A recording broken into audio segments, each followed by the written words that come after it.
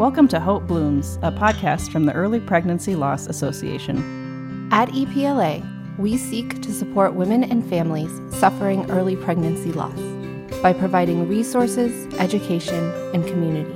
It is our vision that no one suffers miscarriage alone. Welcome back to Hope Blooms. I'm Emily Carrington, EPLA's Executive Director.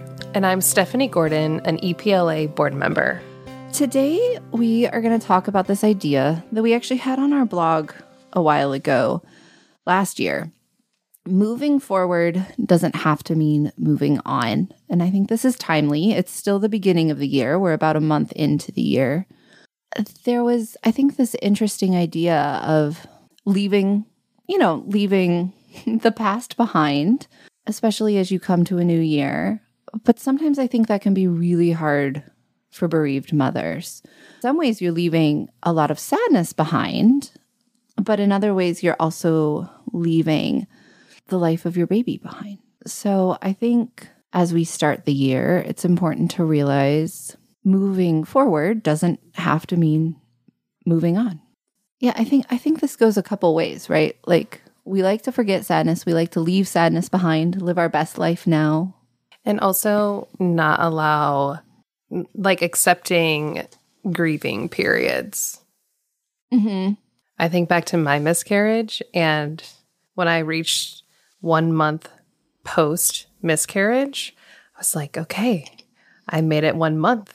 Like, I should be feeling better. Mm-hmm. But I feel like for me, it was a whole year of accepting. Oh, yeah.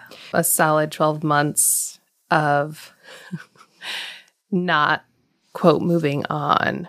So I agree with you that this is something very common.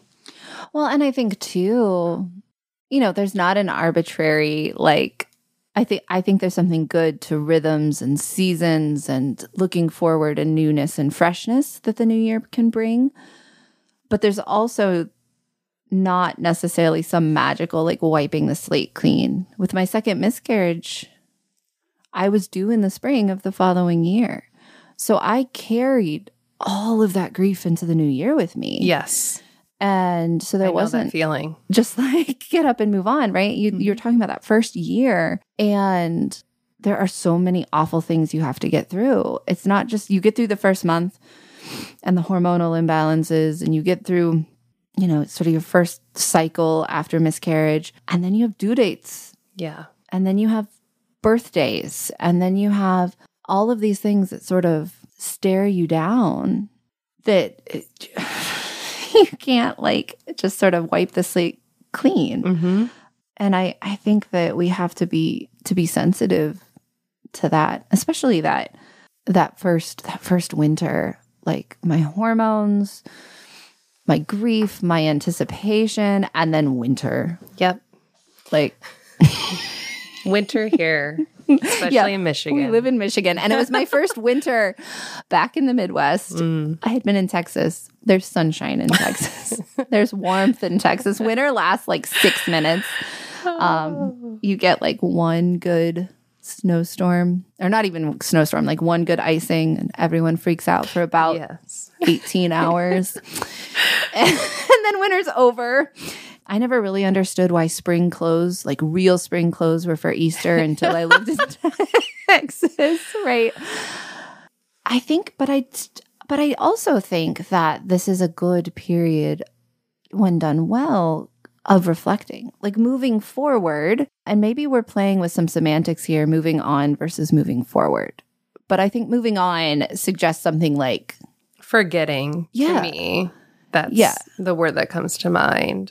Putting it behind you, mm-hmm. distancing yourself, moving on from that, like a bad boyfriend.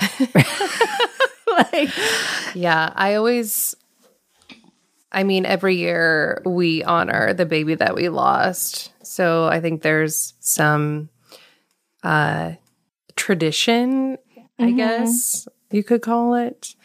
So you're not, I do like moving forward. Yes. Because it's easy to say move on, but then to me that feels like you're forgetting whatever that was. Leaving them behind. Which is what, I would say almost every mother who's experienced miscarriage doesn't do Right. So like honoring that, first, like that due date that approaches, and then, honoring that birthday and like bringing that child along, like with my 3 children, I've talked to them about this baby and we, celebrate their birthday and, they're a part of your life and they still shape, they shape the shape of your family. I was thinking about this the other day that, I have 2 beautiful, vibrant children.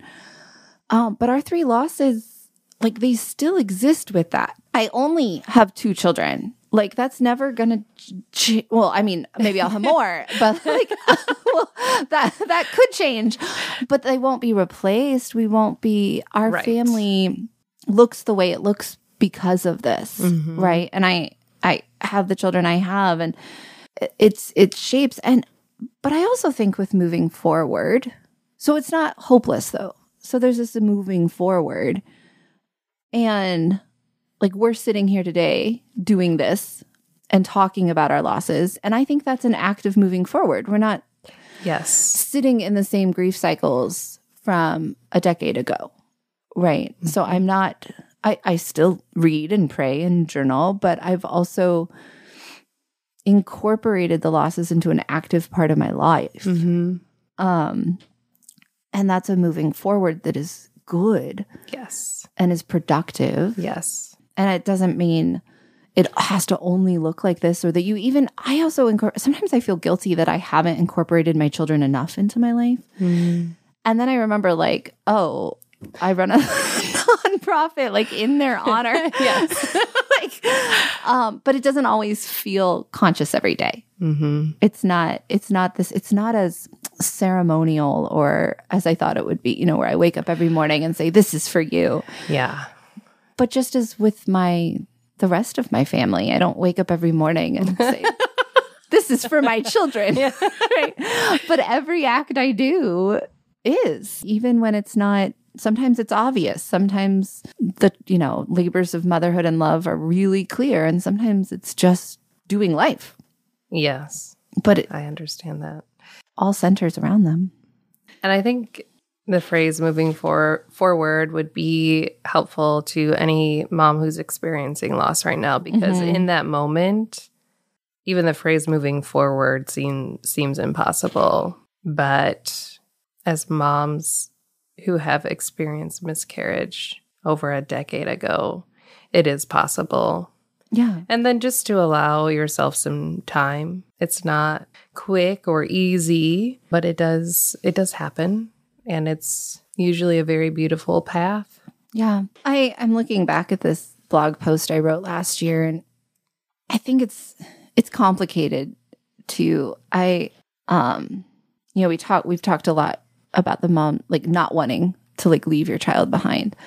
But I also wrote, I like rereading what old me said. Don't you love that? Sometimes I have thoughts. Sometimes they're good. Sometimes they're not. But some women might be ready to move on, move forward, and get out of their grief. This is the way I felt. 2014 was a year of hell. Between February and October, I conceived and lost 2 babies, and 2015 was a welcome relief. I was tired to death, and I needed something different. I was not mad to say goodbye to 2014. But 2014 was also a year of life. Those babies lived inside of me, even if it was only for a few short weeks. That is something I should have done better to honor, both for myself and for my babies. And I sort of come to say what I've just said, that is sometimes I feel like I haven't done enough, but I realize that in the end, I've never forgotten. So I think it's if you're like ready to get the heck out of 2023, I understand. I've had plenty of years like that. And sometimes that's an act of hope of like, all right, let's leave that behind. But I think it's a good, I think winter allows for this in the slow down, quiet, melancholy gray. If you're somewhere where it's sunny, we envy you. Yes, we do. If you're not, make another cup of tea and reflect.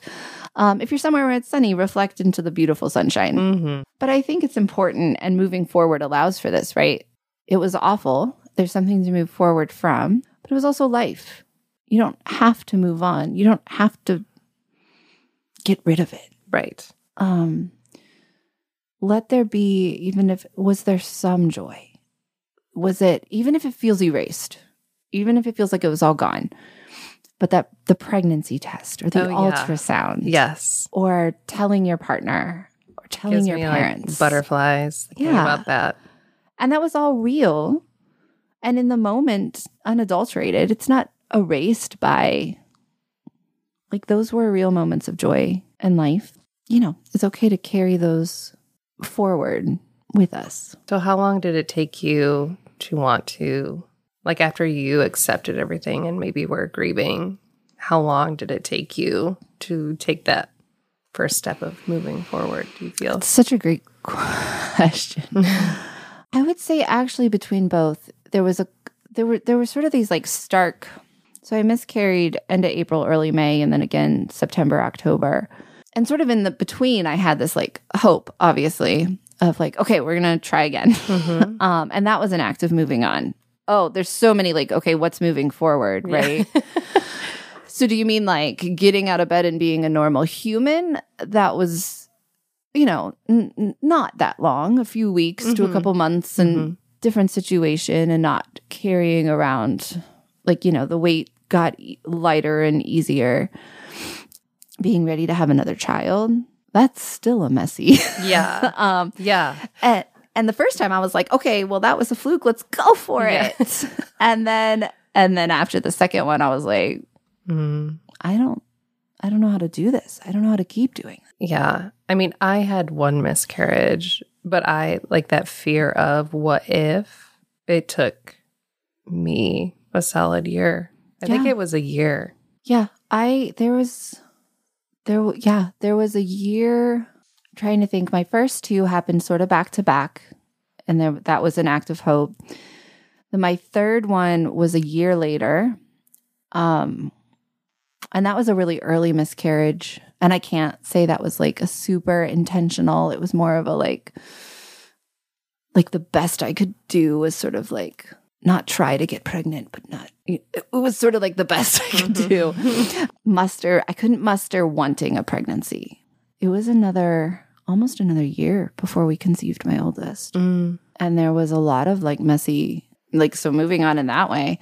And I would say even now, 10 years later, it haunted both my life births. It was better with my second, but not great. I mean, with my oldest, on this subject of moving on and moving forward, the morning she was born, a few stories on this. Less than a month before she was born, and I had never made it past 12 weeks of pregnancy. So it got easier when I could feel movements. It got easier when I had ultrasounds. But I had 3 pregnancies that just ended in sadness. I literally had no real concept. Obviously, I know how babies are made and how they get here and how pregnancy works. But I had no realization that like this was going to end in a live birth. And I didn't have any like traumatic visualization of what else was going to happen. I didn't picture her dying. I just couldn't picture her being born. So I remember about a month before she was due, everyone was so excited. And I went through all of the steps, and we had the baby showers, and they were good, and they were healing, and I needed them. But I was still dragging my feet. And about a month before she was due, someone said, "Oh, do you have the nursery all done? Is it beautiful?" And I was like, "No, I can't." And I mean, like, I was a housewife with no children. I had all the time in the world to tend to this nursery. But somewhere deep inside of me, I couldn't make it real yet. And so one of my best friends from childhood came up and like made me wash all the baby clothes and at least put the baby clothes away. Oh, Emily. So like we got that far. And it wasn't like I was like laying on the floor crying either. It was just like, that's not something that needs done. And then the day and we did everything. We walked through all the steps. We took our classes. Like I had a birth plan. Yeah. The birth plan. That's a whole different podcast. But anyway, and then the morning I had been in labor for 14 hours. And we get to the doctor, we get to the hospital, and the nurse says to me, we're going to have a baby today. And my whole body was like, we are? Like, what else are we doing here? I could feel her. I knew she was safe. I knew we'd just listened to her heartbeat. Everything, my entire consciousness knew that that's what was happening. But pregnancy never ended in babies. So to have like this baby is coming. So how long did it, like, I mean, in some ways forever, and to like really move on and to really not be affected by it. And with my second, that was not as bad. It was like, we went to the hospital and I was like, I will be bringing home a baby. Yeah. Like, I can't say that child never got a nursery, but that's totally different. Second child, she had lovely, safe places to sleep, but it was not the same. But yeah, I could only do the step I was on. I understand that. Even all 3 of my pregnancies after my first pregnancy, which ended in miscarriage, I spotted with each pregnancy. And so that like that trigger of, okay, and then, making it to 12 weeks and then 20 weeks. And then you're like, ooh, now we're 25 weeks. If something were to happen, it would hopefully be okay. I mean, right. Well, yeah, like you start getting to that, like, the box wanting, you get past that point of viability. Yes. And you're like, okay. and that's awful. And NICU stays are awful. But when you've lost them in that first trimester and it's so helpless and it's so faceless, you get to this point of like, okay, I'm 36 weeks. They won't be preterm. Right. And it just sort of follows you. It does follow you. I don't know that another pregnancy wouldn't sort of be haunted by it. I think the difference now is that in my old age, if I were to have a geriatric pregnancy, same. I've had enough life that I know another miscarriage is survivable. Yeah, I think that's totally fair to say. That it is awful, but I also know it's a grief I can endure. So yeah, I think that's moving forward, not moving on. Yeah. It doesn't go away. It never will go away. No. But it is possible to move forward. Even when it feels impossible. And I think that's okay. And I think if you're feel like you're moving forward maybe too fast, or if you feel like, am I not feeling enough grief? I don't think there's a wrong way. Right. It's going to be different for every mother. Yeah. I think it's something that it's, in the same way that I've sort of been either hard on myself or think like, oh, have I done enough? Like, they stay with us in ways we don't know. And to just sort of trust that. So we want to encourage you in this new year to take some time for yourself and for your little one. Maybe think about ways to move forward without moving on, ways to remember them, and ways to tend to your grief. So thank you so much for listening. This has been another episode of Hope Blooms. Thank you for listening to Hope Blooms, a podcast from the Early Pregnancy Loss Association. To learn more about how we and you can support women suffering early pregnancy loss, visit our website at miscarriagecare.com or find us on Facebook, Instagram, and Twitter. Thank you for listening.